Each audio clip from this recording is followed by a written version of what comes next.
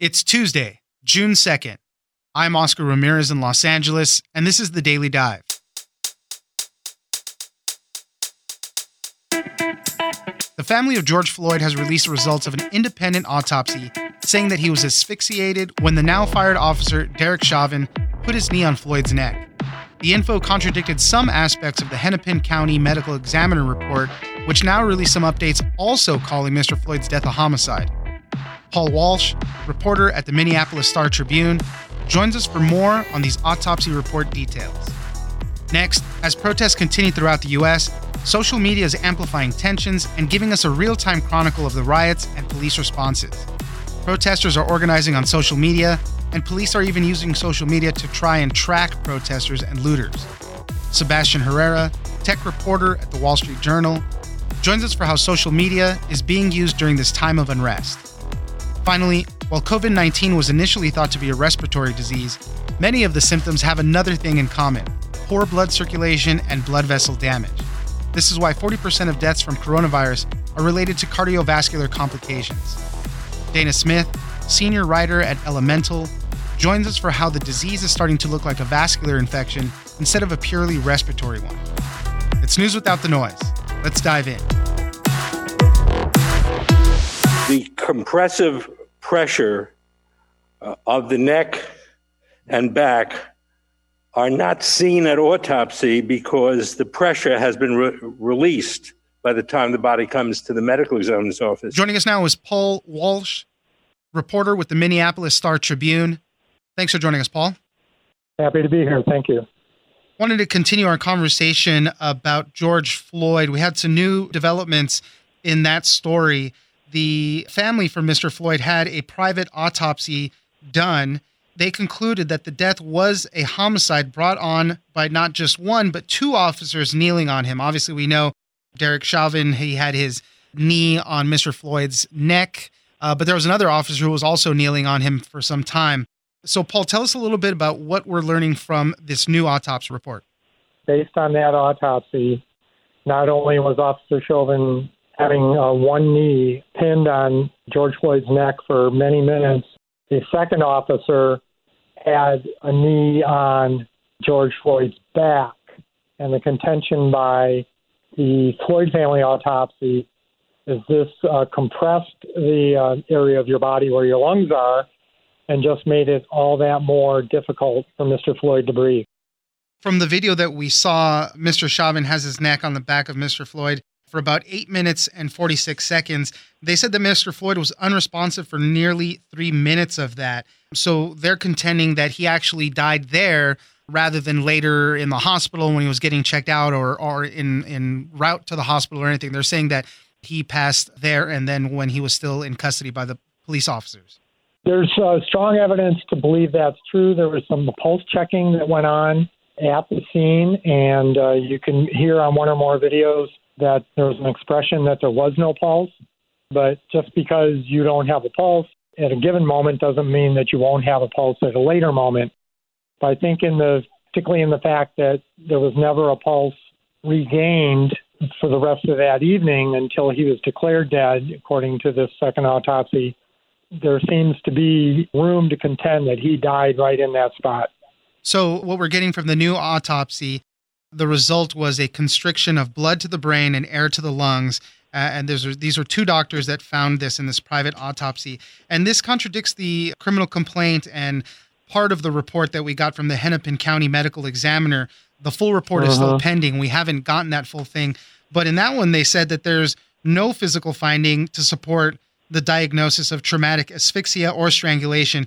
And they said that his underlying health conditions, possibly coronary artery disease or hypertensive heart disease, and maybe, if he was on any alcohol or drugs, might have also played a part in that. Now, the timing of this discussion is pretty good because the medical examiner, in what appears to be a game of back and forth, released new information within the past 15 to 20 minutes, adding these factors, is that it was a cardiac event that worked in concert with the compression put on Mr. Floyd by law enforcement.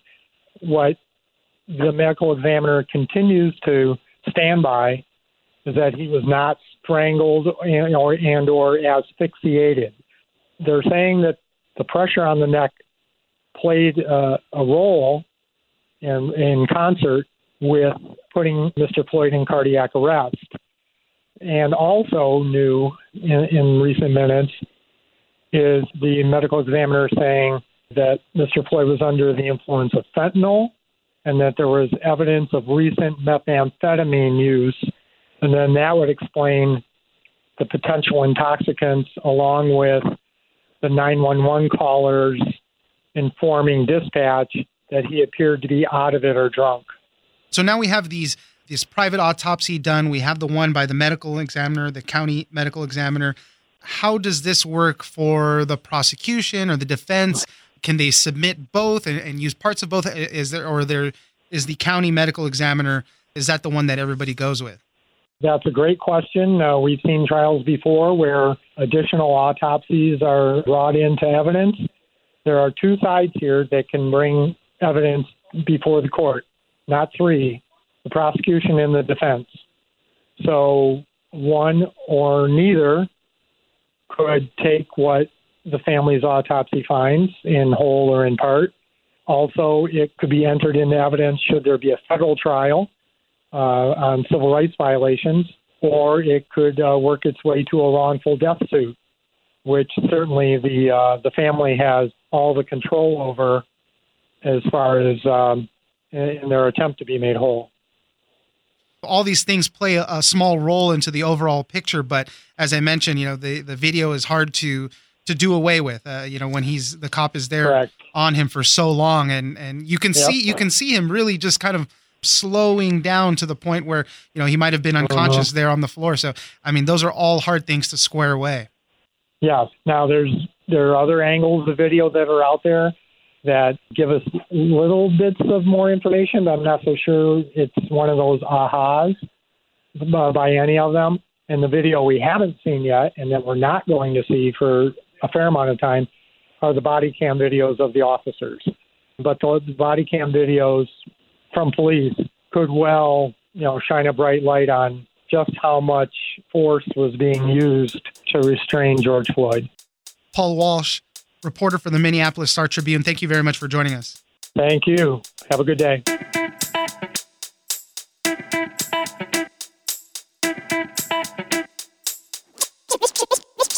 Which first appeared on Facebook and then was simultaneously posted to Instagram, Twitter, and a lot of other platforms that help it to spread. And that's how a lot of the awareness of the video of George Floyd's death first came about. Joining us now is Sebastian Herrera, tech reporter at the Wall Street Journal. Thanks for joining us, Sebastian. Thanks for having me. We've been talking about all the protests and the rioting and looting that's been going on in connection with the death of George Floyd. Social media plays such a huge part of this in organizing groups, both on the good side and on the bad side of things. There's people that are using social media to organize peaceful protests and marches, and then the flip side, people that are organizing so that they know where cops are, so that they can go to another location and stay away from them and loot and do all sorts of things. Sebastian, tell us a little bit how social media has become this central battleground for these protests right now. Yeah, well, first off, social media played a huge part, obviously, in the spread of the video, which first appeared on Facebook and then was simultaneously posted to Instagram, Twitter, and a lot of other platforms that help it to spread. And that's how a lot of the awareness of the video of George Floyd's death first came about. That set off a series of events of, as you mentioned, people organizing through different social media platforms in terms of protests throughout the country. And from there, it's kind of taken a life of its own, as these things often do. You have people who have tweeted out misinformation about, anything from pictures of the main officer who was involved in the death, pictures of somebody else, people linking those two together. Right. You have companies that track social media saying that a lot of retweets have come from basically bots, automated accounts, and that there's these two narratives kind of battling online, people blaming it on white supremacists and right-wing groups, and others blaming the riots on the left side and groups like Antifa. So that's all mixing together. On Twitter and these other platforms as these protests have continued. Police are even trying to use social media to see where protesters are going to be. And so that's another part of this as well.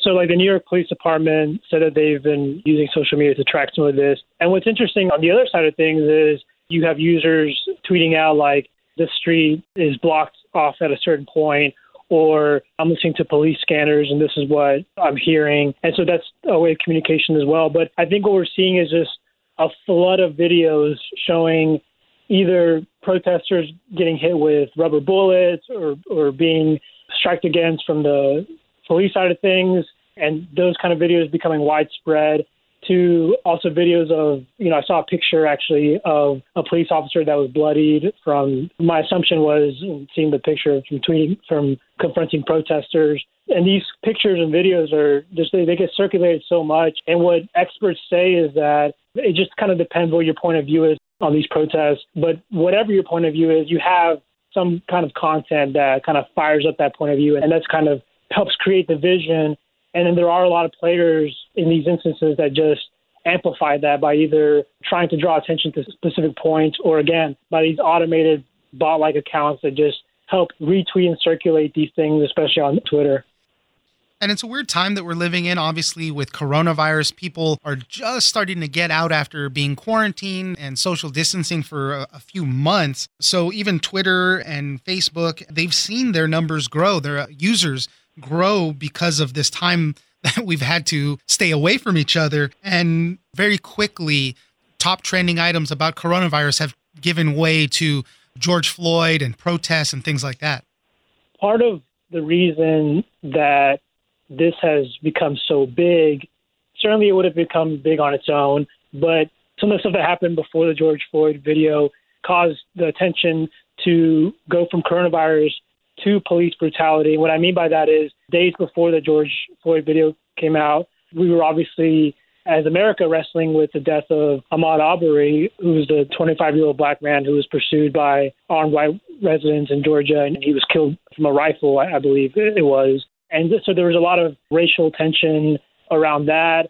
And then around the same time of the George Floyd video was the video that came out of that white woman in Central Park calling the police on the black man who had, asked her to leash her dog in the park. And so those two events that happened right around the same time kind of already almost created some attention away from coronavirus into issues of police brutality. And so by the time the George Floyd video came out, there was already some attention around police brutality. And of course, the fact that the police officers that were involved, or the main one that was involved, wasn't arrested until days later, that helped charge things as well and kind of helps create this moment in a sense. Sebastian Herrera, tech reporter at the Wall Street Journal, thank you very much for joining us. Thank you.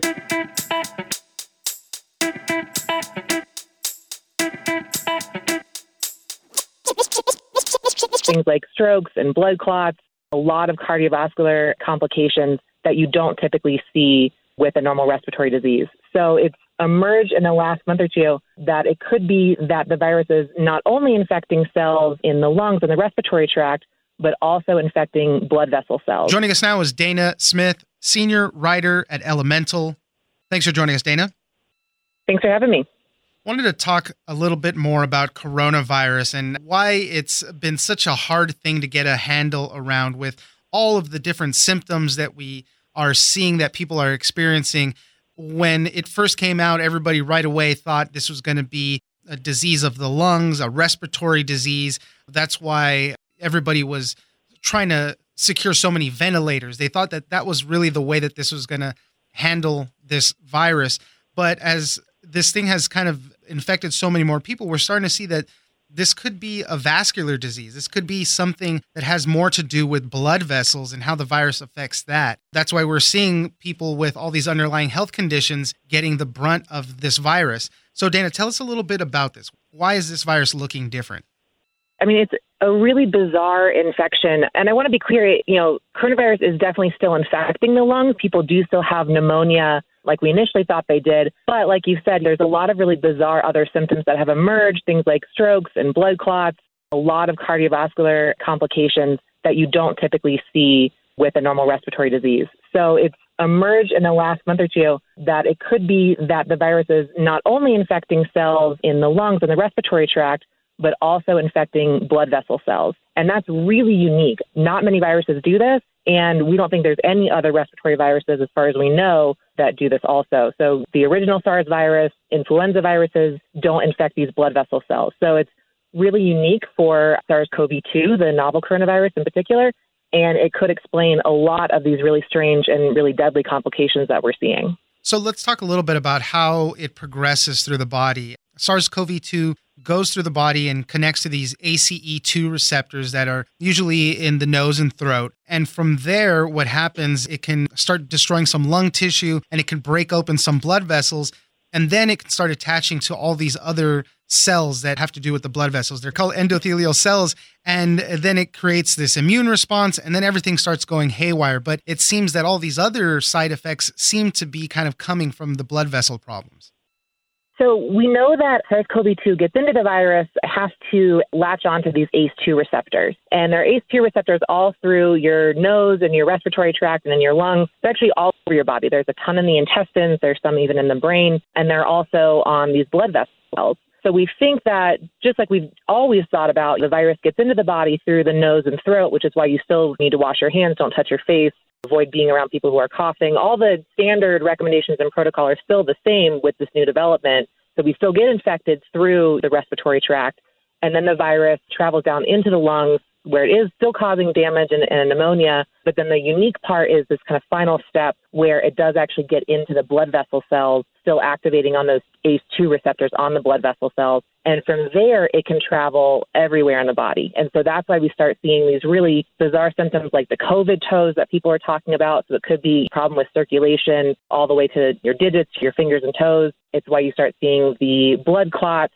It's why we're seeing potentially damage in the intestines and the liver and the kidneys. Really serious diseases cause a lot of inflammation and can cause those organs to shut down just as part of the body's kind of overactive immune response, which is what we thought was happening with COVID-19 to begin with. And that still could be the case, but the evidence is mounting that there's this kind of other route that the virus is using to infect and cause damage in these other organ systems as well. And that's why people with these pre-existing conditions, high blood pressure, high cholesterol, diabetes, heart disease, they're all at higher risk for this because of all that inflammation that's going on there. And learning some of this, it's also making people rethink how to treat this. Early on, there was a lot of talks about antiviral drugs, and maybe that's not the course really to take with this. Maybe you have to treat it differently. That's why for a time people were saying that the ventilators aren't even working the way they thought they were initially.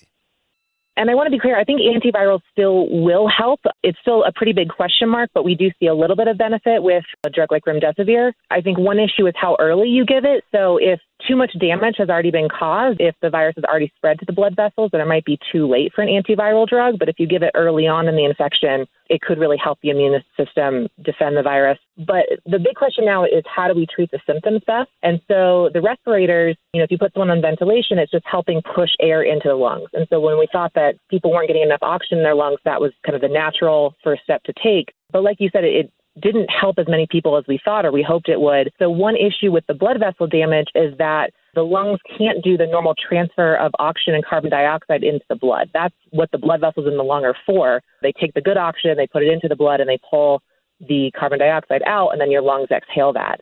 But with the damage to the blood vessels, that process is kind of cut short. And so that's why people are still not getting enough oxygen into the blood, even though they're on ventilators. And to be honest, I don't know if there's a good solution or a good treatment for that. It's something that doctors are certainly looking into. But then, like you said, another possible treatment are drugs that actually stabilize endothelial cells and kind of help reinforce them. And so really common drugs like statins and ACE2 or ACE inhibitors can actually help protect those endothelial cells. So that might be one way to prevent some of these symptoms that we're seeing with the blood vessel damage. Dana Smith, senior writer at Elemental, thank you very much for joining us. Thanks for having me. Really appreciate it.